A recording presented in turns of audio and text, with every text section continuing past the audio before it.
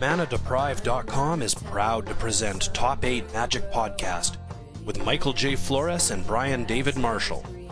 Brought to your ears thanks to FaceToFaceGames.com. Hey everybody, Brian David Marshall here for Top 8 Magic. No Michael J. Flores this week. He is back home in New York, but I've got special guest, Gabe Carlton Barnes. Hey Gabe. Howdy. I am just as interested in talking about NBA basketball as Michael J. Flores, so I hope you're all going to enjoy this. Did you see Damian Lillard's shot in the playoffs? I did. It was pretty ridiculous. All right. Are you more excited about Lillard, or is Michael J. more excited about LeBron? About LeBron. I mean, it's really tough. That's really tough. I'm a little bit excited about LeBron. I loved him when he was in Cleveland, and I hated him when he left, and now, just like everyone else, I'm super excied to see him back there again. I went to college just outside Cleveland, so right. I got a little bit of an So you can claim a little enthusiasm. A little homerism? Yeah. Super excited about Damian Lillard, though, because the Trailblazers for years and years and years have struggled to have a point guard, and we've needed someone with that killer instinct, pissed off competitiveness that he has. It's awesome to watch. Yeah. When we're down and he gets pissed and he starts attacking the basket or just jacking up threes from midcourt and making them, so much fun. the J.R. Smith factor? yeah, J.R. Smith factor, only much less insane. Yeah. Well, he is apparently terrified of statues. Damian Lillard? Yes. Yeah, I heard this. Yeah. So then he needs to earn a statue. Yes. So he can be scared of himself. Scared of himself, yeah. Yeah. All right, so actually we're not going to talk that much about NBA basketball because there was a pretty big Magic announcement today. I know, this is the worst. It's this week I'm having a really great time, but I'm super busy. I have I'm working, the PT's here in Portland, all these people I know here from out of town, so I'm running all over the place, and then I get up in the morning and I just have all these emails on all the lists I'm part of, all these Facebook posts, people are tweeting about all this stuff, and I want to read it, but I gotta go to work. So I'm at work, I take my morning constitutional and I'm in there for 15 minutes reading articles, right? Because I gotta know what's going on. Yeah, I just got a chance to start reading the article about Grand Prix, but obviously the big change is the introduction of the pre-TQ. Right, you coined this, right? Somebody else coined it too on Facebook, I just saw. Yeah. But yeah, I think But you coined it this morning. I coined it this morning. I believe it's time-stamped on your mailing list before that Facebook post. Yeah. Which allows us to say one less letter. Some people are saying PTQQ. I don't know. Or PTQ, QUEU. Oh, the Q, like a line? Yeah. Yeah, that's confusing to say out loud. Yeah. But, that's pretty good. Well, you could just spell it out. Maybe it's like a PTQUEU. That's perfect. That's probably what I'm going to call them. How could it not catch on? So let's. I think everyone who's possibly listening to this podcast is probably aware of this change. But basically, there are no more PTQs as we've come to know them for close to 20 years of trying to get to the Pro Tour. Yeah. So instead now, you go to your local store, there will be some 3,100 of these pre-TQs, which are going to be essentially 40, 50 person tournaments. Maybe. That's the intention, I think. Right. At advanced game stores. Yeah. And by winning one of these, you qualify for your regional PTQ, essentially. Yeah. And regional PTQs will cut to a top 8. 4 times a year. 4 times a year, right, yeah. For each Pro Tour. Yeah. They'll all be on the same day. Uh-huh. Which is going to be interesting to see how people react, how people program against those. Will there be Star City and TCG Player Opens on regional PTQ weekend? So that everyone else can play, you're thinking? Yeah. Oh, yeah. Will there be some sort of last chance qualifiers? I don't think so. It seems inevitable they would have something, though. Look at you. You're like, oh, an LCQ. You mean a longer shot? You're like, oh, a longer shot, you're telling me? There's more glamour in You're telling me I could Damian Lillard? Exactly. A PTQ? A pre-TQ. Yeah. So if it's 128 people, you get 8 slots. If it's less, you get 4 slots. Right. Yeah. And, I mean, I imagine these are all going to be... I imagine certainly North America... I'm hard-pressed to imagine that these aren't going to be 120 people. And that people aren't going to even set up message boards to some extent to, like... Make sure you get to 128. Yeah, you want to make sure, right? Like, well, yeah, because if you qualify, you can go to anyone. Right. Yeah, so I feel like there might be some situation where, like, people are like, that one's going to be isolated, dude. It's going to be small. Like, let's go shark it. Yeah. Yeah. the one in the Northwest, you know, let's say, hypothetically, it becomes like a 250 person event. All of a sudden, it's advertising to make that one trip. It's like a Grand Prix day, too. Right. Yeah. So, yeah, I'm interested to see what happens. So here's the thing. If the PTQ, the classic one-shot PTQ, is truly going the way of the dodo, there's a lot of history that's now going to be set in stone. All right? Ooh! So in the Michael J. Flores mode, I have to do some self-aggrandizing. I believe at this time, I have won the largest ever Northwest PTQ. Okay. But there's one more season, and sealed seasons that are big. Right. So I may get to hold that title. And the other one is, I'm trying to figure out, like, who are the people in the world who have won the most PTQs? I mean, you've got to be up there. I think the problem is there's like what's the Simon guy in Greece? Lovely guy. Yeah. Bertio or Yeah. I think he might have like won every Greek PT for the last 10 years. Like, I don't know. You know, there's some areas where there's just like one guy. Right. Like, I don't know how right. Terry So has won some PTQs in his life. Yeah, totally. So I'd be interested to see that number. So I want to see like and there's always Josh Ravitz. Who has what, the most seconds or well, Ravitz has won a few. Yeah. But he trained for a little while. He was properly on the train. Yeah, no, that's fair. Yeah. I mean, so there's also going to be this like almost like some sort of like Danish magic crime novel, which will be the last PTQ winner. Oh yeah. It's gonna be so sad. Right? It's gonna be probably someone in Hawaii. Uh-huh. Right? I'm assuming, like, you know, because, you know, some Hawaiian PTQ on the last possible weekend of PTQs. Uh-huh.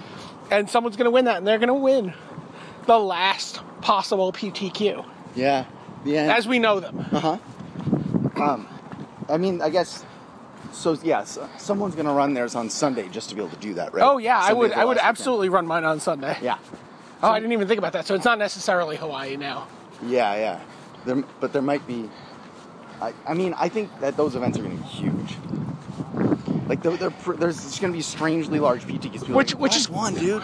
Which is going to be like actually good, because people are going to be like, oh my god, this is miserable. There's 300 people here for one slot. I'm kind of looking forward to the pre-TQs. Yeah, totally. Yeah. I don't know. I mean, I love the culture of PTQs. Right. I love that everyone at that level across the world is working on the same format and like writing each other advice, and like I exchange decks with guys in other countries for PTQs that I know from the Pro Tour, and like it's just this culture of the PTQ is awesome. You go to like, I know all the guys in Seattle and Vancouver that go to these tournaments because I see them for years and years. I see them, you know, every season. Right. And we become friends, and then, you know, we qualify for the Pro Tour and maybe we work together. We always work with guys from Seattle. And will that die out over time as we have less of these events where we get together? Kind of. Right. But I mean, do you feel, I mean, obviously you qualified in a PTQ recently. Yeah. And a lot, you know, I just drafted with you guys right. Last night at the, the Black Lab, or the Lucky Lab. Yep. Lucky Lab.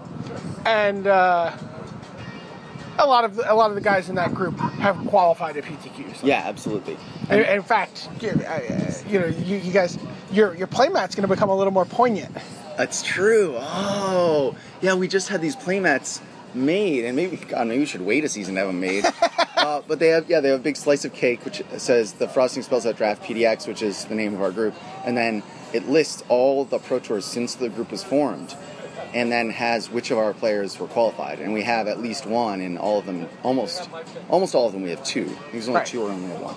And so, like, you know, it's a way of saying, like, this is what we do together. We all, you know, work to get each other to the Pro Tour, and it's like a team effort. Right. Which harkens back to a Top 8 Magic tradition of having to buy people cake in your playtest group when you qualify for the Pro Tour. Yeah, because you rarely see someone win these things alone.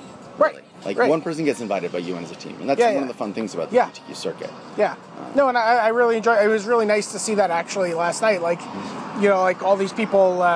One of your multitude of Henry Friedman. Yeah. Had, I guess, just won his first PTQ he's ever won. Yeah. Right. He just won on Saturday. Yeah. And 2 delicious cakes he provided. He did. He did a good job. That is infinitely more cakes than Wang has provided when he won his GP. Wang still has cake debt? He still has cake debt. God, so many debts, that guy. So many debts. Yeah. So what happened if Billy Moreno ever won a PTQ? Like, I don't know what you mean. Like would I? Like in terms of owing cake. You'd owe a lot of people cake, right? Like, Billy. Yeah. So, should we sit down here? We've arrived at our destination. Well, are we waiting for Seamus? Seamus, yeah. We could sit down and keep casting. Yeah. That's what I was figuring. I'm gonna check this person. Okay. Didn't take long at all. No, they're gonna bring out some menus for us. Okay. So, this is actually takes us back to an earlier Top 8 Magic tradition of having music playing wherever we are. We tried to find some construction to walk past while we podcast, but no luck in Portland today. Yeah. There's a lot of construction going on around. Division, there's always under construction. I'll let you do that later in the cast. Thank you. So, do you feel as a PTQ grinder? Yeah, I mean, that is you. Yeah. I definitively a grinder. Yeah. That you are punished or rewarded? Like, what's your instinct? Like, I mean, and I'm not saying this even as a literal. Like literally punished, but like, what's your immediate reaction like? All land or keep? For me, this is, I think, probably more than a lot of grinders, even an all land situation, because my whole relationship to the Magic world has been built around the PTQ, and I've adjusted to it. It's part of my life. Like, I take a train up to Seattle 6 times a year. And I have friends that I stay with up there, and then I play the PTQ the next day. I go the day before, Right. And I like these little trips. This is like the rhythm of my life. And it's funny because, like, Magic's a young man's game, but I've gotten old enough that I'm in my rhythms, Like I want things to be the way I'm used to. So my first reaction is disappointment, just because I'm sad to see it change. Right. Also, in recent years, I've had the PTQ circuit has served me pretty well. Right. So that part I'm a little sad about. I think in the long run, it's actually good for me. Okay. I think the ability to go. So it's all land, but you're playing a control deck. Yeah, it's an all land, and I'm actually going to keep it. No, I mean, I wouldn't object if they changed it back next year, but I think for the purposes of like playing every weekend and like having the rest of your life going on, it's nice. You can maybe pick a format and play that format and go to the tournaments that are that format. Right. You can mix it up. You have those people who only play limited. When you say that, playing all year. So advanced stores get 1 per season of these to run. Mm-hmm. And they get to choose, regardless of what the regional PTQ will be. Right. They get to choose whether their event will be modern, standard, limited. or limited. Right. What do you think that percentage? What do you think that percentage will break up into? I think it's going to be, my initial instinct is it's going to be a ton of standard and limited and very little modern, just because those stores want maximum attendance. And right. Those. Can I interrupt you? Oh, yeah. Do you want something to drink while you're waiting? I do want a beer.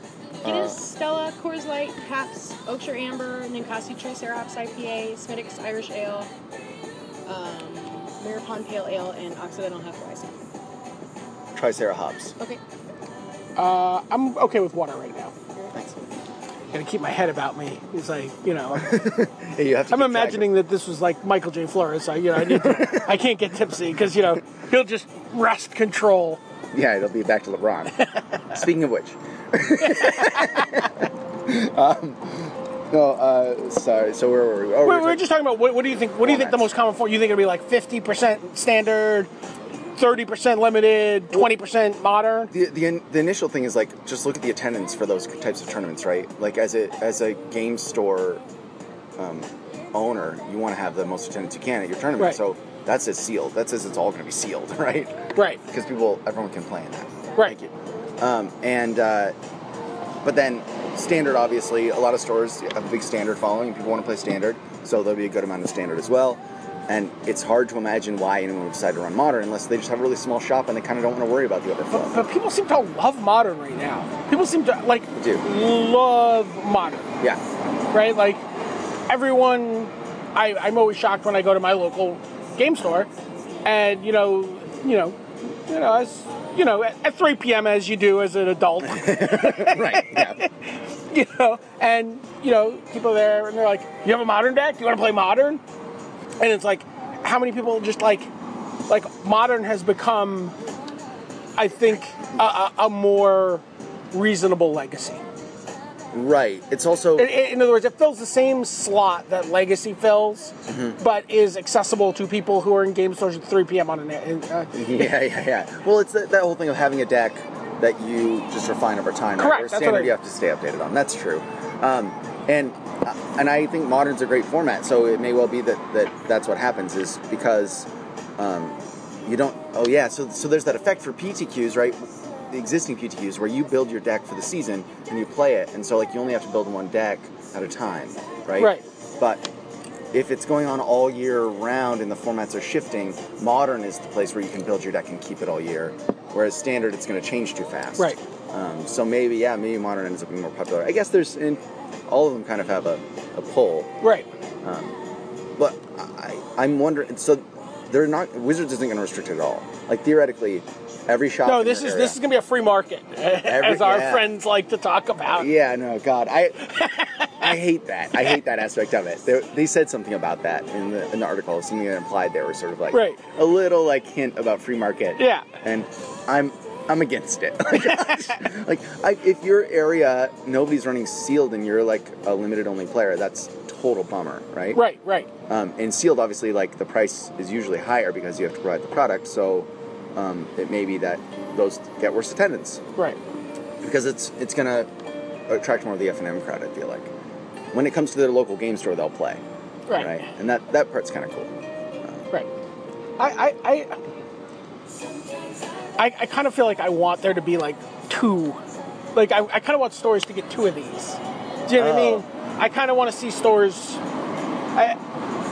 The thing that I worry about is just that that it comes to the season comes and goes in your area, and how many of these how many advanced stores are in your area? Right. Well, and your area includes obviously Vancouver and Seattle and whatever other areas. But I mean, what is it? It's 13 weekends, right? So you have 13 weekends in a season. I think Portland probably has 3 or 4 stores in the city limits and another 3 or 4 outside the city limits that are going to qualify. So for me, in a relatively small, big city, most weekends I can find one without going too far. But for people who are in smaller cities, they're still going to be traveling, and they're going to be traveling instead of going to a PTQ for a pre-TQ. And that's I don't know, maybe it becomes something that people are super excited to win, just like they are with a PTQ. Right. It feels like you get more cracks at a reasonable result. And the thing is, once you get to the event, once you get to the regional PTQ, and there's, let's say, just 150 people there, right? Which doesn't seem like an unreasonable number. It doesn't seem, and the number is clearly limited to how big that it can be. Yes, it's restricted. Yeah. Let's just say it's 128. Which is a good size. The size you want. The optimal number. Yeah. Right. And there's 8 slots. What is that? Is that 8 rounds? Not, but I'm saying, well, what's your number? What's 8 and 128? Yeah. I mean, you're at 6%. Right. Yeah. 6% of the room is going to qualify. Right. And so, and that's great. It feels there's PTQs. And by the way, if you get like find a small number one. You find one where like 50 rounds, people show up. Yeah. And 4 people Qualify. You got to feel okay about that too. Totally. And, like, I think of those as, like, those are essentially going to be a lot like PTQs. And I feel like maybe a little bit like PTQs were when I was PTQing in the early 2000s when the game was growing less. And so a lot of the players were a little bit more veteran. You had less beginners in PTQs, so you had more rounds where your opponent was a little bit tougher. Right. But the tournaments are smaller.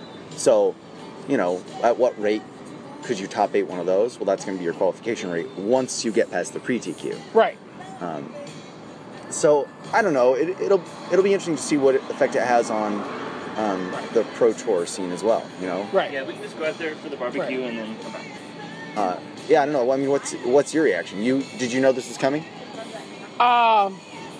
I guess I had some awareness of the possibility that something was going to happen to BTQs. I felt like I was not at all surprised by this. Right, that's what I mean. I certainly heard people, what if, how could we, Right. but I certainly caught me as surprised by you this morning. Yeah. A lot of people are often surprised to find out that I don't actually work for Wizards.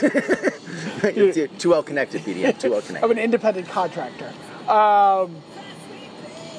Yeah, I don't know. I mean, I kind of feel like I always liken Magic so a lot of times I don't know. Did you know Pat Donovan? Pat Donovan, no. He's a New York player. He passed away a few years ago. A friend of mine went to his funeral, and his dad. I got to talk to his dad a little bit. His dad had always, dad was very almost like a caricature from a novel. Yeah. In terms of like this corporate buzz-cutted guy, and Pat was definitely not corporate buzz-cutted. Not corporate buzz-cutted.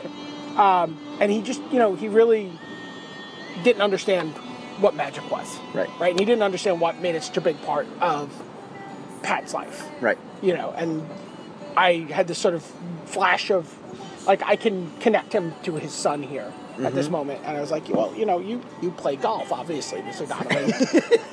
You play golf, right? Yeah. And he was like, well, yeah. Yeah. And basically, Magic is the PGA. Yeah. You know what I mean? It's because anybody can theoretically play on the pro scene in golf. You could also just knock the ball around with your friends on the golf course. Sure. But you can also be serious and go, I'm going to try to qualify for an open spot to get onto, the golf tournaments. Right, yeah. And hopefully I'll do well enough once I get there that I'll get on the golf gravy train. And he's like, okay, yeah, blah, blah. And I'm like, well, your son, won an opportunity to play on, on the Open Series. He qualified for a major. Yeah. And he's like, oh! Yeah, it was kind of like... That's cool. Yeah, it was very cool. But so... I like that you have that metaphor at your disposal. I understand how golf works from what you just told me. Yeah. You feel like you understand golf better? Yeah, I do understand golf better. If I had a golfing family member, I would relate to them better. Yeah. And I feel like, the thing with golf is that there are a lot more. Golf is such a big thing, and there's so many people who want to get to that stage that there are more tiers. Mm-hmm. You know what I mean? And I've always felt like that as Magic grows. I feel where you're going here. Those tiers had to be introduced, right? I almost feel like I always wondered if there would be, I always wondered if this would happen at the Grand Prix level. The Grand Prix would no longer be open. Right, correct. And I think this is a better solution, by the way. Right, yeah. But I felt like, that it would be like you compete for the right to go to a Grand Prix. Uh-huh. And so in a little bit like this, like regional PTQs are good prix. Yeah. Yeah. Well, I mean, this also harkens back to the old regional style of qualification where we used to have, for U.S. nationals, right. You would qualify at regionals. Now, you didn't have to qualify to play in regionals, but at the time, regionals was usually about the size of these tournaments are expected to be, the actual PTQs. Right. And qualified 48 people. There was a time, where there were 4-slot PTQs. My first time I qualified for the Pro Tour was a 2-slot PTQ. Yeah. There were 2 slots quite often, 4 slots somewhat rarely. Right, yeah. Yeah, I qualified for the first time in a Pro Tour at a 4-slot PTQ. Yeah? Yeah. Nice. When was that? It was the second LA. Second LA. I qualified for the second LA, yeah. So slightly after the Pro Tour where they had the phone call slot PTQ. Yes, yeah. Like, did you get a hold of someone? I could have qualified for that one, but I chose to. I mean, as a store owner and a tournament organizer, I felt it was more important to work at that event. Yeah. And which is what I did. Yeah. So I judged at that event, and could tell you stories. I'm sure it was insane. Yeah, it was insane. They brought in a sleight of hand magician to train judge staff. That's awesome. Before the event to look for. That is awesome. Card, hacks card manipulation, and stuff. Yeah. And of service. Oh, we got a noise here. It's just, that's stay, a bus. TriMet bus. Stay. Maybe it can not turn over. With a sleight of hand, was that training useful? No, because I remember. Hey, Seamus. Hey. So we're just getting to your ballywick. We were talking about Judging the first Pro Tour. Judging the first Pro Tour, and the fact that Wizards brought in sleight of hand magicians. Nice. To look for card hacks. But I remember. I don't want to name names, but a player in the juniors division who, it's like just the backs of cards. And right. Here are my 4 Nevernals discs. Yep. For the pre-sleeves days too. Yeah. This was crazy. Oh, so okay. How do you feel about this? This is a difficult Magic social engineering issue I ran into recently. I'm just going to complain about something. This is a good Michael J impression, right? Okay, sure. I was at the pre-release. Yeah. And I was playing against this guy. I came over to the table. He had been there for a little while, and his deck was presented already. And I sat down and I pulled out my deck, and I was sort of trying to be friendly. He's like, "Oh, you probably shelving for a while before I got here, huh?" And he was like, "Yeah." I was like, "Okay, well, it's generally polite to shuffle when your opponent gets here."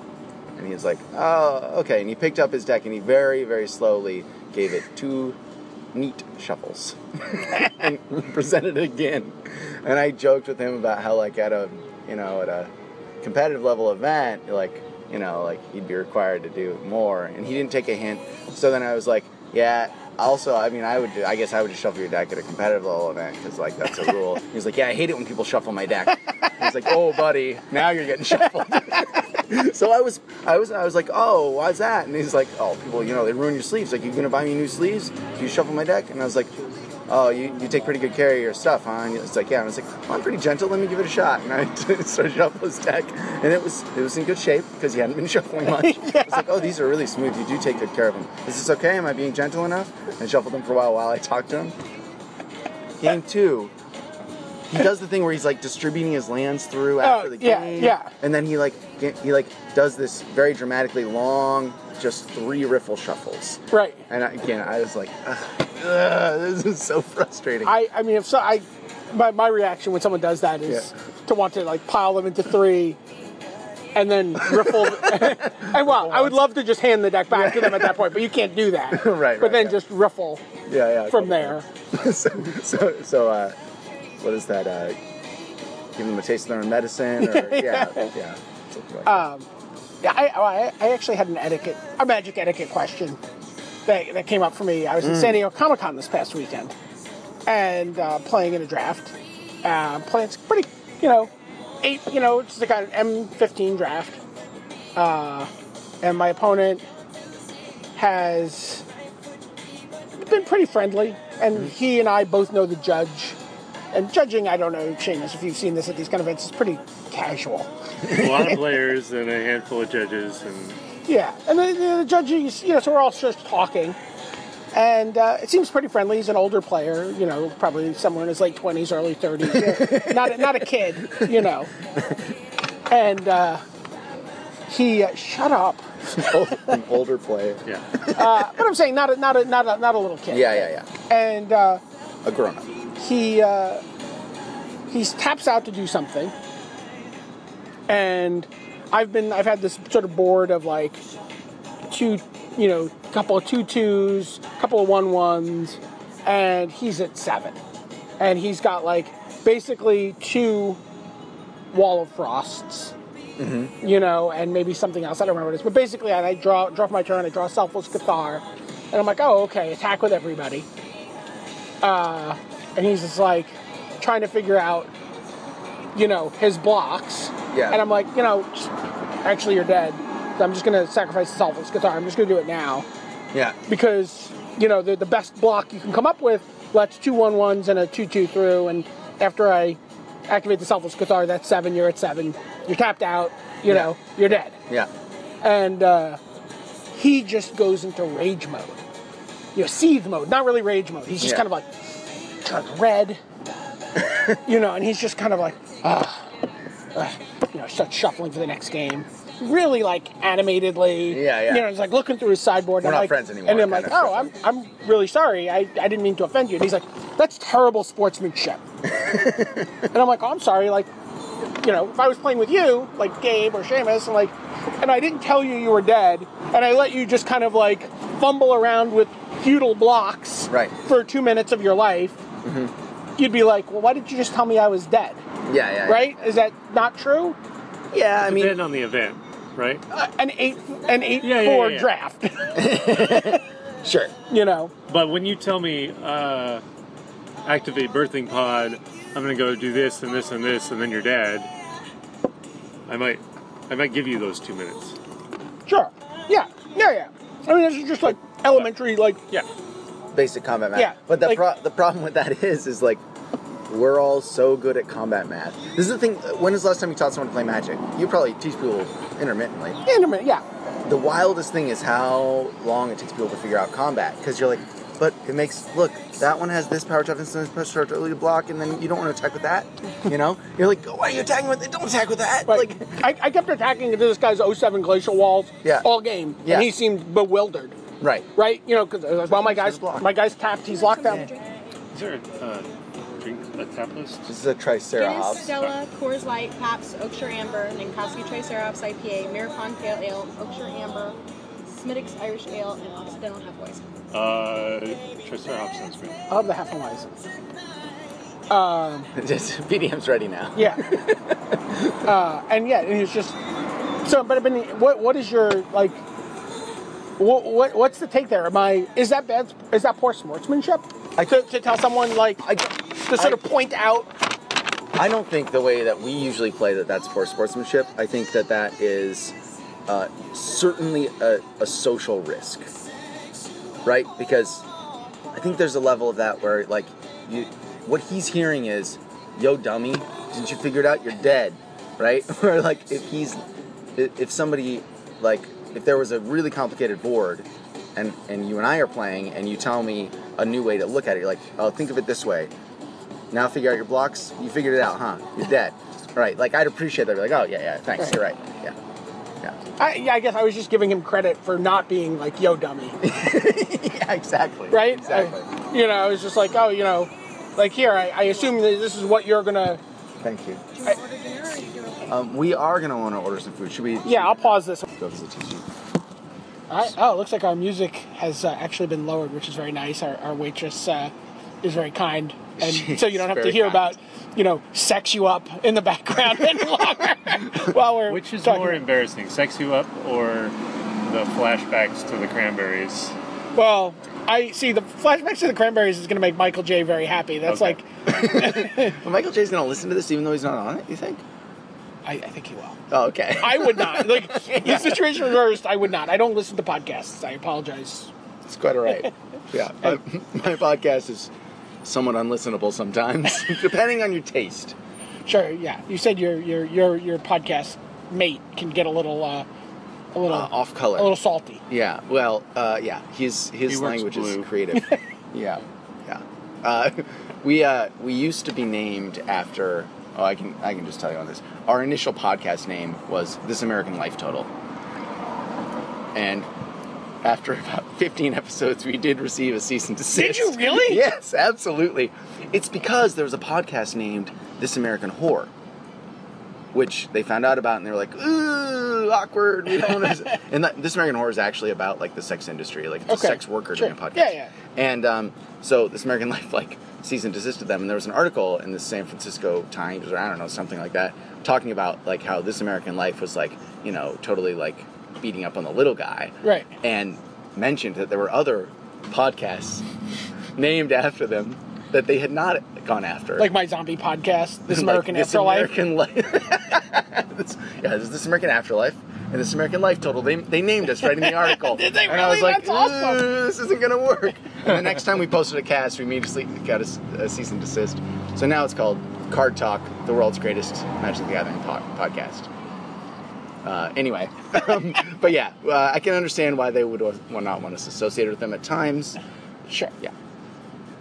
So we were talking about etiquette before the break. Right. I don't think that you were over the line, but I do think it's sensitive, and I don't think it's surprising when somebody... I apologize profusely to the guy. I mean, yeah. I didn't want to offend... Like, I didn't mean to offend him. It didn't even occur to me. You know, but, like, obviously he was offended, so it's, like, a possibility that I have to account for. When I think about how some players struggle with the complexity of anticipating what's about to happen in a Magic game, I don't think about how challenging combat is, because everybody can see that at some point with enough stuff going on, combat is difficult for anyone, and we learn shortcuts and we learn to like condense it. But what I think about is all of the years that I spent as a judge watching casual players in 5 turns where it's just absolutely clear nothing is going to happen in the next 3 turns to cause either player's life total to swing by 16 or 18 points.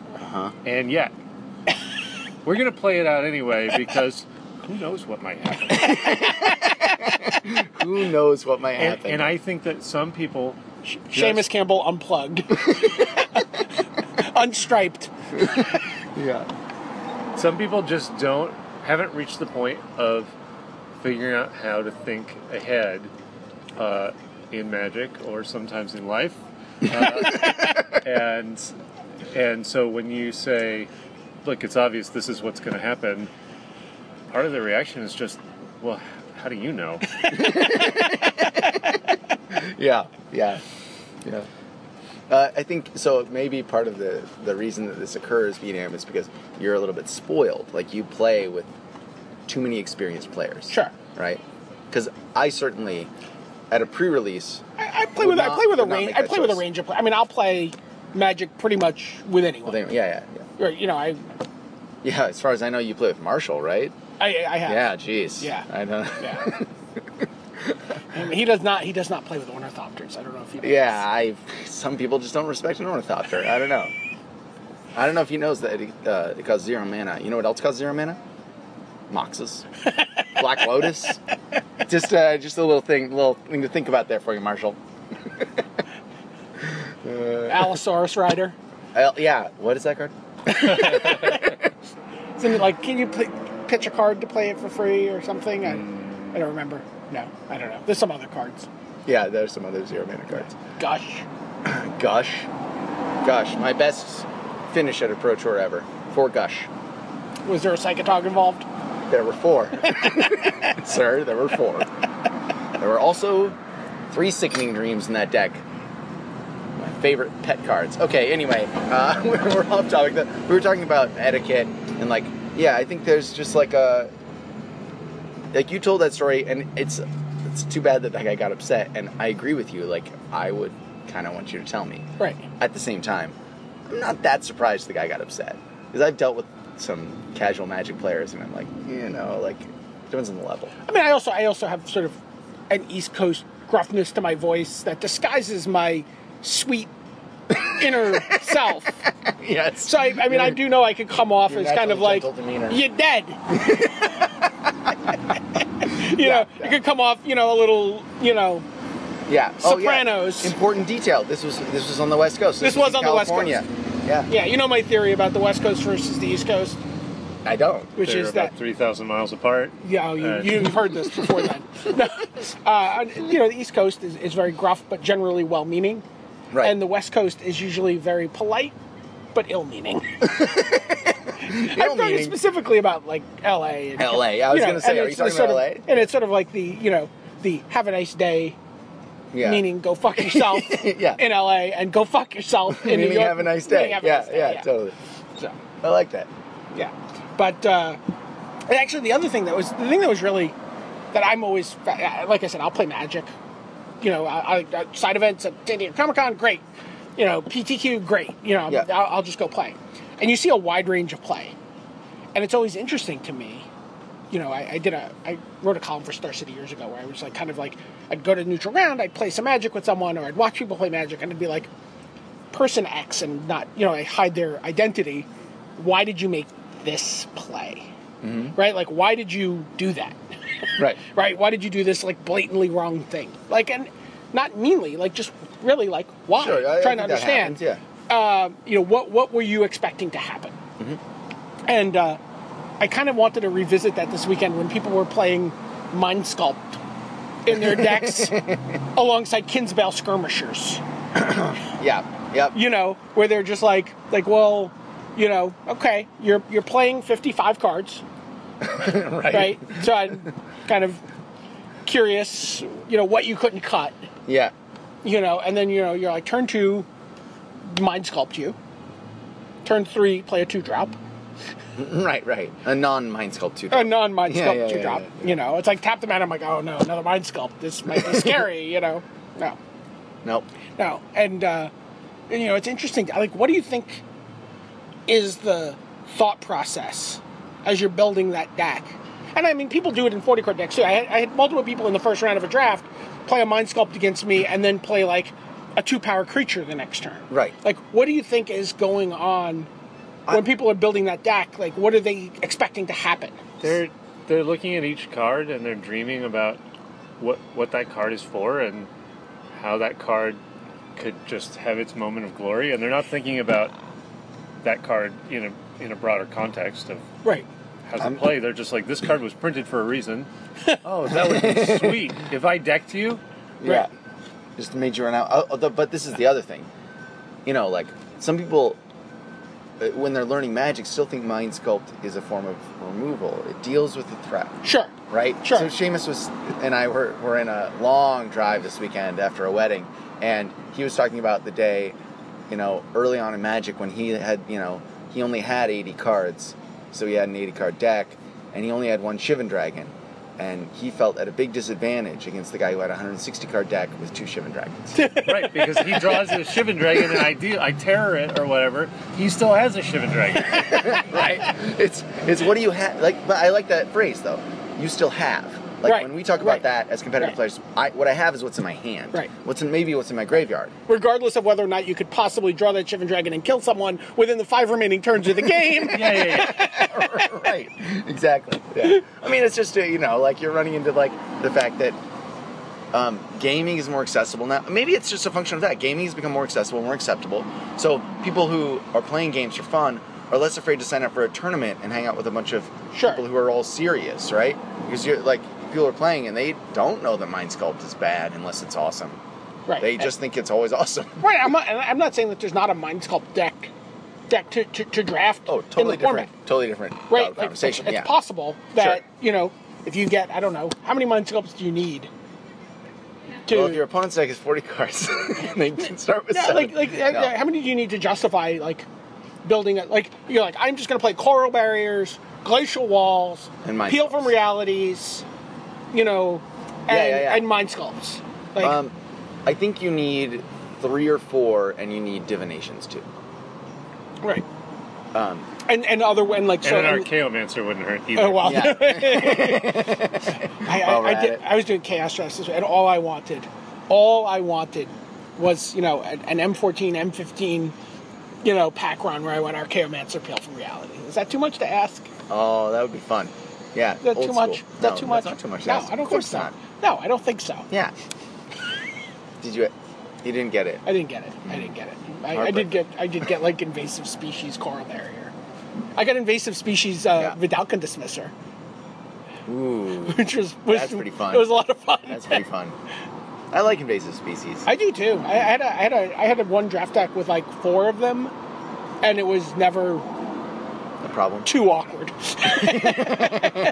Yeah. I had a deck with 2, and it seemed a little bit suspect, but I didn't have a lot of great ways to take advantage of it. Yeah, I gotta tell you, it is Just not a as bad awkward as Messian Siege Worm. Courser. Siege Worm is really awkward. Zach, we did an interview. I did like a coverage roundtable for like the event, and he was like, Siege Worm is like the best common. Like he's just like this, and I got I'm gonna pass them to him this weekend when we draft. Yeah. Because it's I don't know, like what do you like? I mean, I guess maybe you're green white and you've got like raise the alarms or. But it's like The best green-white common is the Divine Verdict, right? Oh my god! No, that's uncommon, isn't it? I don't care. Yeah, but Is it yeah, uncommon? it's very, very, yeah, it's uncommon. That card is ridiculous. Yeah, the Convoke is such a great mechanic in core set. Yeah. We'll talk more about core set after we eat our burgers. Go ahead. So we were talking about Convoke cards, but we don't have to keep talking about Convoke cards. That's fine. No, I'm old school, man. I cast my spells with my lands. Where are your lands? Are they in the front or in the back? Oh, what? They're in the back. They're closest to me. They're beta. They're beta, and they're on the table. No playmat. Playmat? You're making a playmat. Yeah, we're making a playmat. Well, I'm not making a playmat. I created something. I feel like I was basically the foundational person of Draft PDX, which is a thing that's going great. And I based a lot of it off of things that I learned in New York from Fingal Draft. Yeah. And found some great people to help me with it. And some of those people have decided to make a playmat celebrating our achievements. And you know what? I went hands off for a long time until there were any problems with the catchphrase. I helped with that part because I didn't want a bad catchphrase on the Draft PDX. On your playmat. Yeah, my playmat. But I can make it, and I'm not the one who's causing it to happen. All right? I'll participate. All right, The boys want me to let me ask you a participate. question. So you go to play in a pre-TQ. Yeah, pre-TQing, Yeah, you're pre-TQing. Yeah. And they have some pretty rough tables. Yeah, they do. In You the borrowed shops. a playmat. Wouldn't from you me. Wouldn't you use a playmat? For your like you get to play in some Yeah. like pre-modern format, like and you get to play with Psychotogs and Gushes. No. It's simpler than that. We went to Seattle. Big RTR limited PTQ, like This is a true story. 320 This is true. players.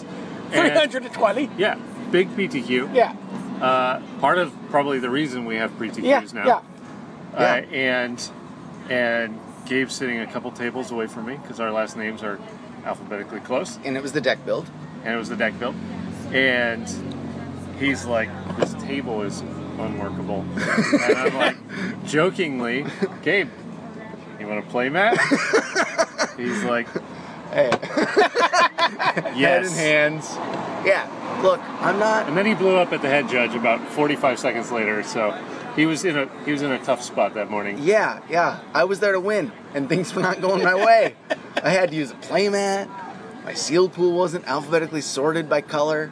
He didn't play any rares. I didn't play any rares. How did that PTQ go for you? I referenced that PTQ earlier when I talked about the largest PTQ ever in the Northwest. I won that one. Yeah, there you go. Yeah.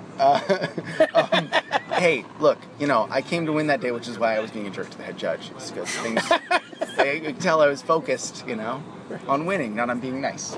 Okay. It's like when a baseball player gets up there and he just starts like arguing balls and strikes with the umpire just to exert his will and to maybe like get a call later on in the day. Look, you see that, this is perfect. We were talking about Damian Lillard earlier. Yeah. Damian Lillard's first NBA game a couple years ago. I was very excited. We were playing the Lakers, and in the first 2 minutes of the game, this is when Dwight Howard was on the Lakers, his first season of the Lakers, I think. Yeah. And like 2 minutes into the game, this rookie point guard, he's 6'3", drives the baseline and gets met by Dwight Howard, and he just goes up to dunk on him. And he gets rejected. But he goes up one-handed, all out, like I'm going to dunk on Dwight Howard. Gets rejected, and I was like, this guy is for me. This guy is here to win. This is a keeper. Rookie of the year. Yeah.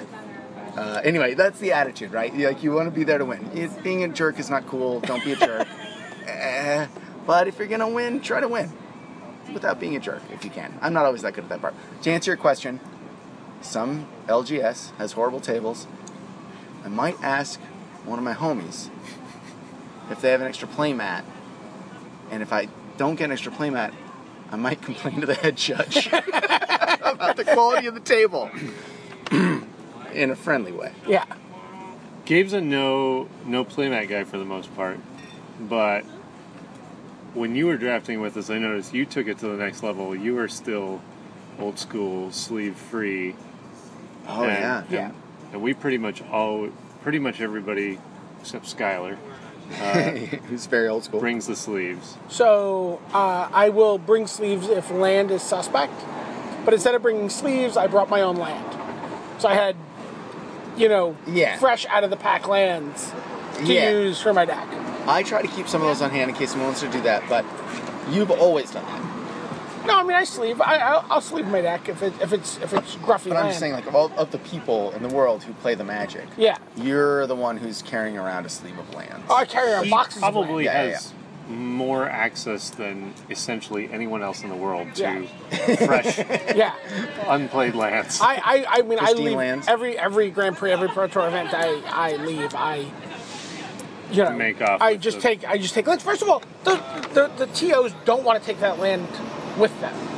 Oh yeah, good point. Do you know what I mean? Like they're at the end of the weekend, there are lands there that they don't want anymore, right? There's boxes of open land. Mm-hmm. There's an open case of land sleeves. Right. And you can generally ask nicely, and they'll probably give you one.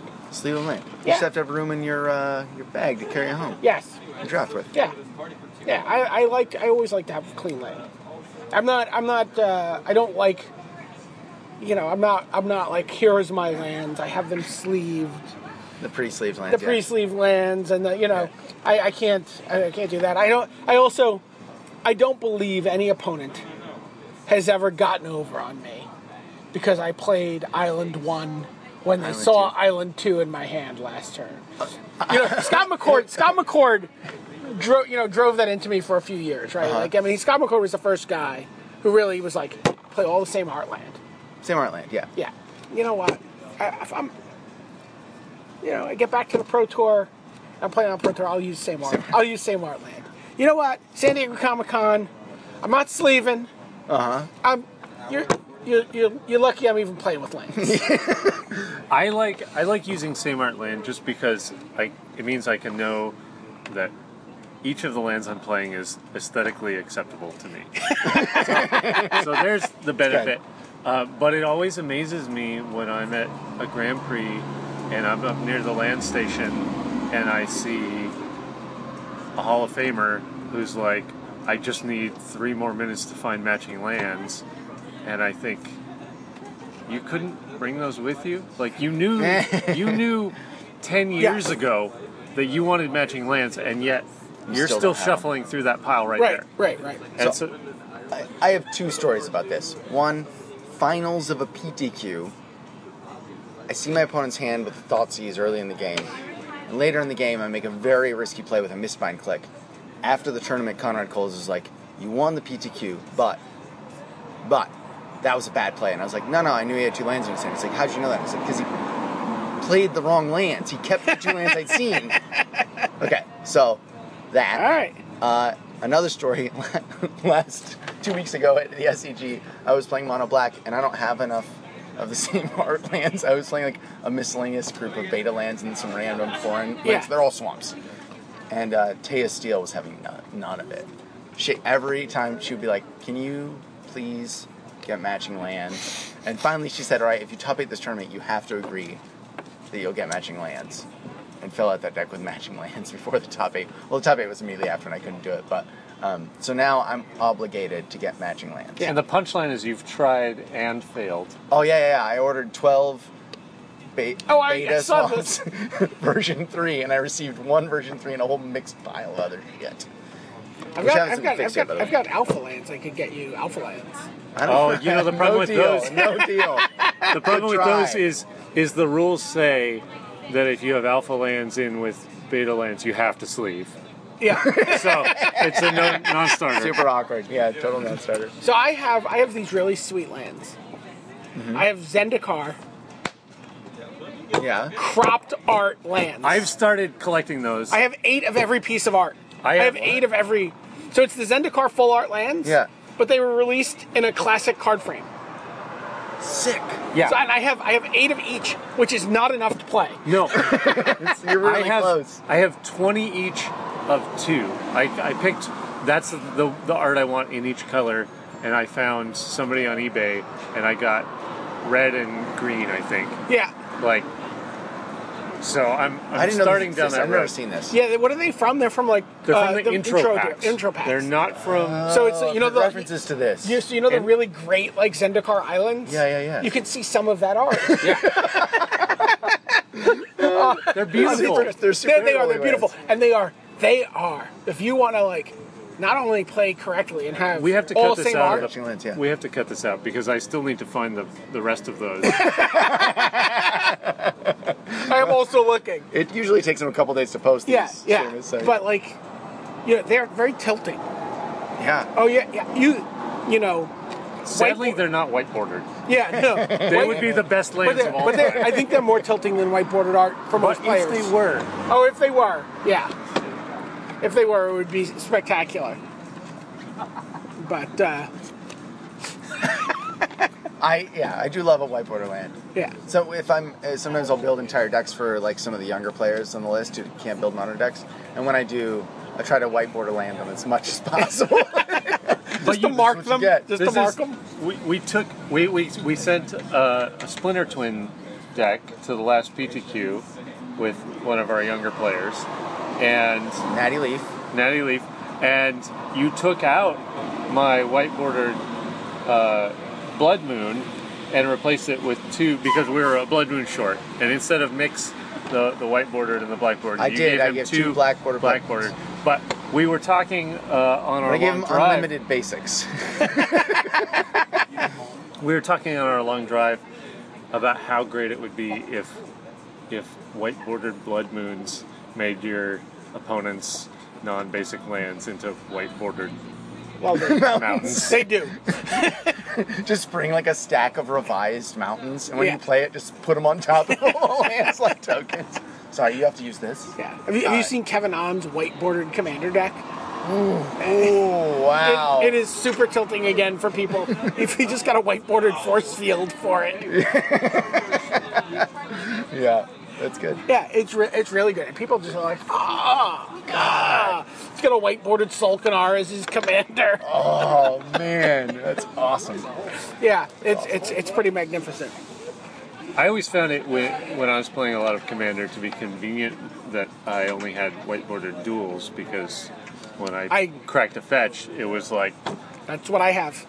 That's what I do. That's why I keep a couple of unlimited basics around for those decks where you're cracking fetches. So Seamus, people might not know, people listening to this podcast who play at Grand Prix and go to events may know you, but you've transitioned.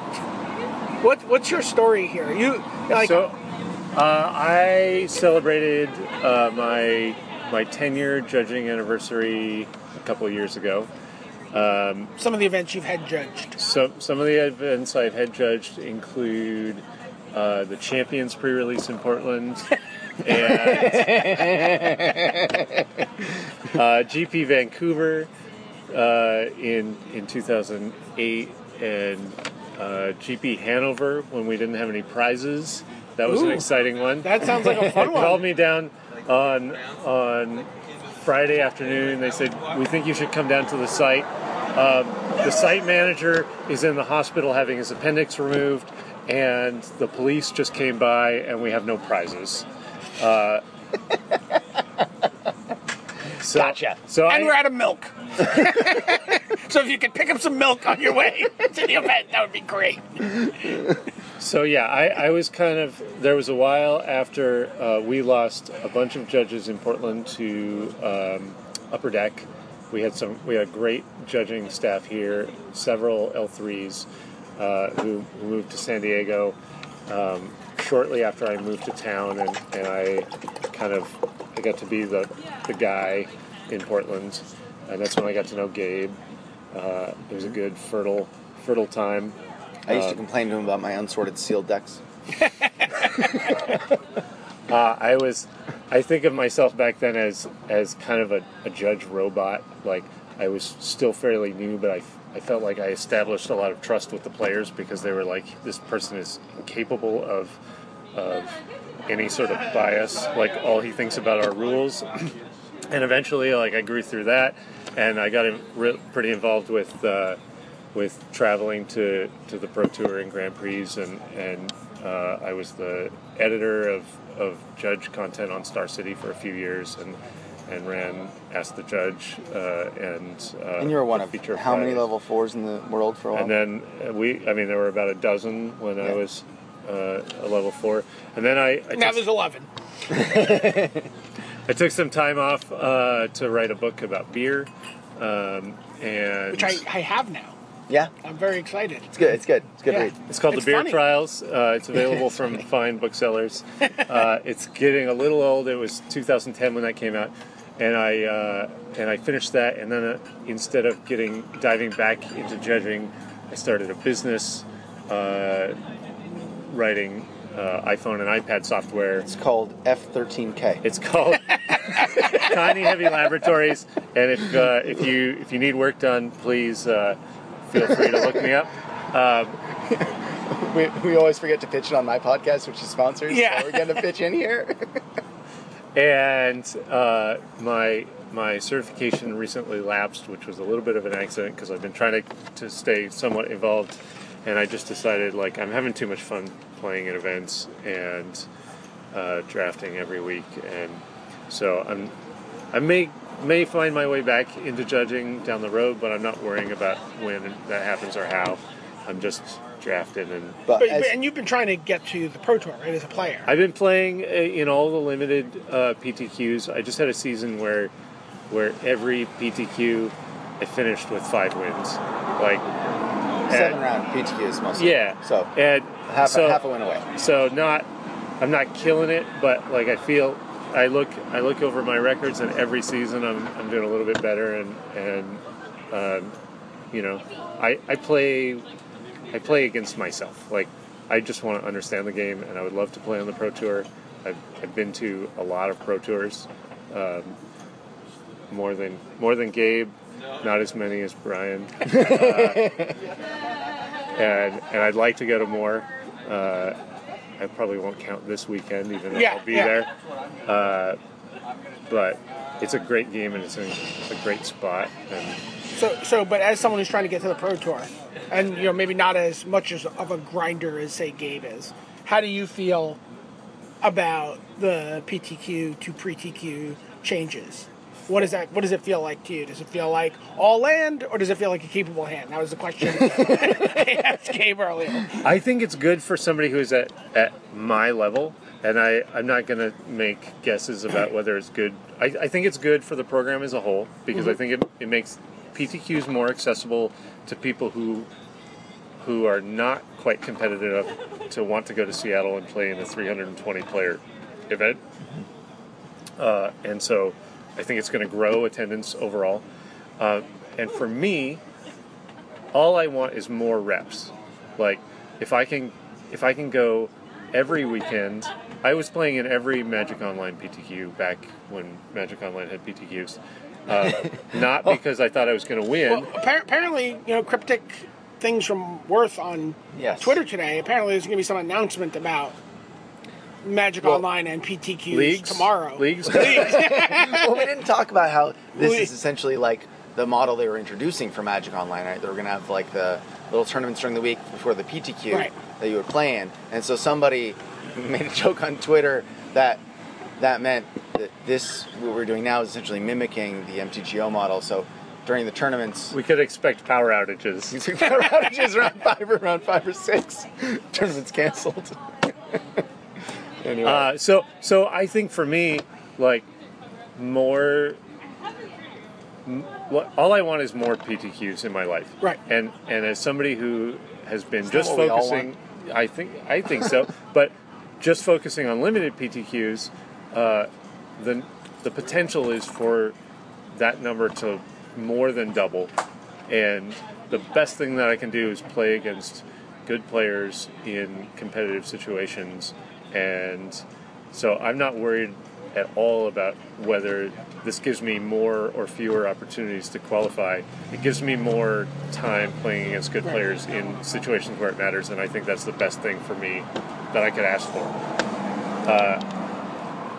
I think a lot of people are worried about what does this mean for my EV or my percentage right now, and that seems really short-sighted. Sure. I mean, the reality is if you get to the RETQ, the RETQ, the regional PTQ, you have like, assuming it's 128 players, you have like a 1 in 16 Chance, shot, yeah. right? Yeah. Which is got to be better than you were looking at your PTQ. Depends on the person, right? Right. But yeah, I think like that's one of the things is, somebody's playing someone in a PTQ and you know that person believes they have a 0% chance of winning. Right. And you're not going to see that person in the regional tournament. Right. But is that, so for you, Gabe, is that better? Like, is it better to go into a field and know that everyone there is kind of like, sort of made their bones to be there? Like, yeah. Like, is it a more predictable field? Is it a more, I don't know. I'm not sure yet either. I think it is a more predictable field, and I think it's still a very winnable tournament. And certainly, if all you have to do is get to the top 8, like great, like coffee for 8, Right. But I feel confident anytime I go into a tournament of that size at that level that I can get to the top 8 at it. So sometimes you run bad for a couple rounds and it's just done, and that's heartbreaking. Right, and then you're done for the season. But what we're, I think, losing talking about these changes is also like now the changes to GPs and PTs. Right. So they increased the number of GPs by fully 20% almost, right? 46 to 54. Yeah, it's 54. Yeah, it's 54 GPs next year. So 20% increase in GPs. That's a lot. That's a big increase. Yeah. Yeah. And, increase some payouts at the top end. Right, and standardized invites based on overall record and not tiebreakers. Right. So that's a big deal, which also disincentivizes people from drawing. Yes. Which is a little more exciting for everyone, because that pushes down. Now your advantage of drawing at every level changes. Right. So yeah. I think that part is great, and I wish it had been that way a long time ago. Yeah. And I wish it had been that way at every tournament in terms of like final record as prize payouts for like PTQs, right? Right. The poor 9th place person who has the same record as everyone in top 8 and got daggered and got less prizes. You're like, jeez. I'm still wanting to fight for payout by record at pre-releases. Like, oh yeah. Wait, don't they do payout by record? Some do, and many don't. It's just really? It's more challenging for the stores, and because they have less experience than the PTOs, like it's way less likely to happen than it was. Oh, I thought it was always like go 4-0, get this many packs, go 3-0-1. Well, you're a lucky guy. You've been to shops that know what they're doing. we experience this one every time, like. Well, all right. Mention any names. So you got 3-0-1. That means you get to roll 3 1/3 dice to determine. Yes, exactly. Whether you get 8 packs or 19. 19 gate crash packs. So here's an interesting thought. Like one of the concerns that we had about the pre-TQs was that there would be less travel and less like camaraderie and sort of interaction between like the best players in Portland and the best players in Seattle and the best players in Vancouver. But I wonder if a regional PTQ will mean that the 4 or the 8 players who qualify will have this sudden affinity. Oh, wow. And they could work together and form a team. Where like one of the things, I might do some coverage this weekend at the Pro Tour, and one of the things I was thinking about writing about is people who are at their first or their second PT and how they prepared and who they worked with and what the process was like. And I wonder if this might really be like we've always had a little bit, and it's just entertaining, but it's also there's some substance to it. Like we want the Portland people to queue, and we hope the Seattle people like have bad days, and we hope the Vancouver. You want them to get stuck in traffic. Yeah. Right. Don't even show up. I want to beat them. I want to beat them. I do not want them winning our PTQs, and I want to take all of their PTQs, all of them. I'm serious about that. I think I might be the. Do you have a special? Do you have a banner leader? Do you have a special morsel? Is there like a special Seattle like delicacy, like someone that you can beat in the last round? There is, but you won't say. I've knocked Martin Goldman Curse out of a couple of tournaments, and he's knocked me out of a couple. And I think in terms of like top 8 matches, I'm ahead. So we'll call that one good. Martin's a great player, but he and I both are often in like top 8s of local, and so he's one that I see him in the room. So it's a little bit of the old neutral ground, your move games rivalry, match. Yeah, but for us it's Portland, Seattle. Yeah. Right. So I think anything that leads towards more people focusing on playing Magic and like building those bonds is good for the game. Right. And it's good. It's great when the best players can show up and demonstrate that it's a skill game, and it's also great when Alexander Hayne can show up with his team and be like, you know what, we're not intimidated, and we have spent a ton of time practicing, and we feel pretty good. Right. Yeah. Like those are both stories that are good for the game. Right. And if we can say the Northwest got 8 slots, and everybody was like, let's make a deal. Like we're not gonna waste this top 8. Yeah. Right. I think that's great. But you work with Team TCG player a lot, Gabe. Yeah. Is there a sense of everyone's talking about Channel Fireball and the Pantheon, and we have something to prove also? I mean, is there not saying that you're not saying that those guys don't deserve it, but is there a sense of like on TCG? Yeah. Absolutely. Yeah. Absolutely. I mean, these are competitive players who believe in themselves and who are really good, and they have some amazing players on the team. And you think when Craig Wesco won that Pro Tour, all of TCG was like, yeah, we got him. We beat Channel Fireball's best player on the way there. Right. Oh, by the way, we beat Josh Arley. By the way, we beat Josh Arley. Yes, sir. With a guy who refuses to pick his decks according to what's good, just according to what color they are. We still got you. No, totally. We have a huge point of pride on TCG player, and that's a really interesting team because it's right there. Really good results. Put people in the top 8s of most of the Pro Tours since they've started, better than half, and also feeling like second-class citizens. Like we're not Channel Fireball. It's hard for that team to keep consistent membership tournament to tournament because they have no Hall of Fame players. Right. Like, and that consistency that Channel Fireball A and B get from that is tough to compete with. Right. And it's interesting too. That team is new and is trying to figure out what it is and isn't location based and doesn't have a single thing tying it together. And so one of the things that happens often is that they get the regional buddy. We often say like, who can be on the team this time? Well, you can't have too many people. It just becomes chaos. Right. But if you are friends with Craig Wesco and you live where Craig Wesco lives and you can help Craig test, you're much more likely to be on the team. Right. So, and that's kind of a neat thing that happens with that team is you get folks that you've never met before who are at the first Pro Tour who get to be on what I think is one of the best teams in the world. Right. Interesting. Of course we want to beat Channel Fireball. Are you kidding me? Oh, yeah. I mean, it could be like, whatever. I mean, we're just like, they're a team, those are players like any other players. There is like a little bit of a beacon, like a little bit of a spotlight on them. Yes. When you're playing against them. Yeah. Or even like in the standings against them. It's more about the standings, but yeah, certainly a head-to-head matchup, you want to get it. Whose mustache finishes higher? Is it Conley or Ochoa?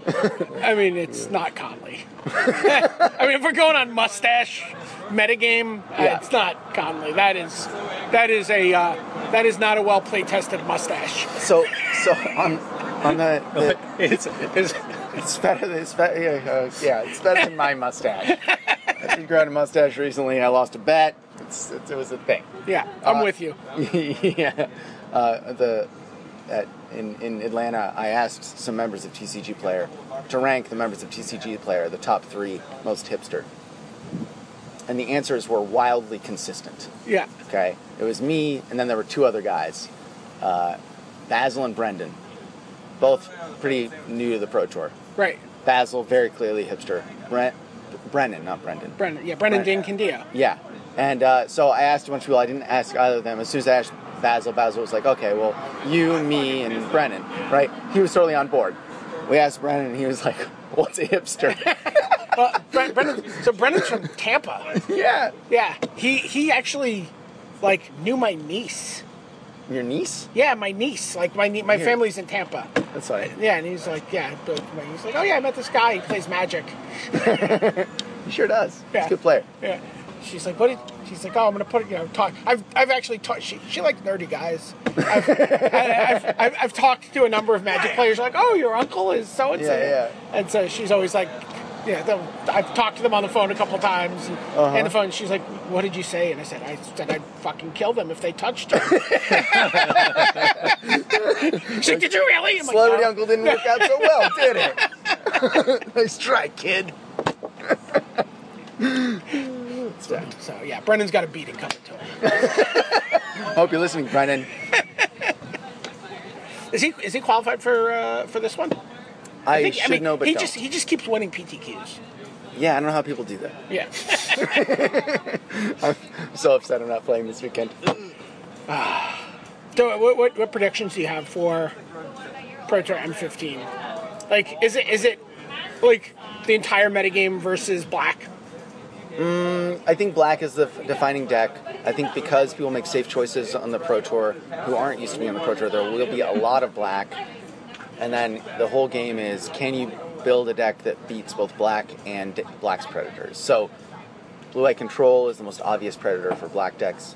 And can you build a deck that beats both of those? If you can, you should, and you should play it. Is blue-white control the predator for black more than red? Burn? Yeah. Burn might be a very good predator as well, yeah. Pro Tour players don't like to play those decks. Sure. So then, you get a small group of folks who are making that plan, but, I feel like you're way more likely to see people play islands to try to out-metagame than to play mountains. But there's a couple of cards in M15 that I think are really interesting. The guy that searches up auras.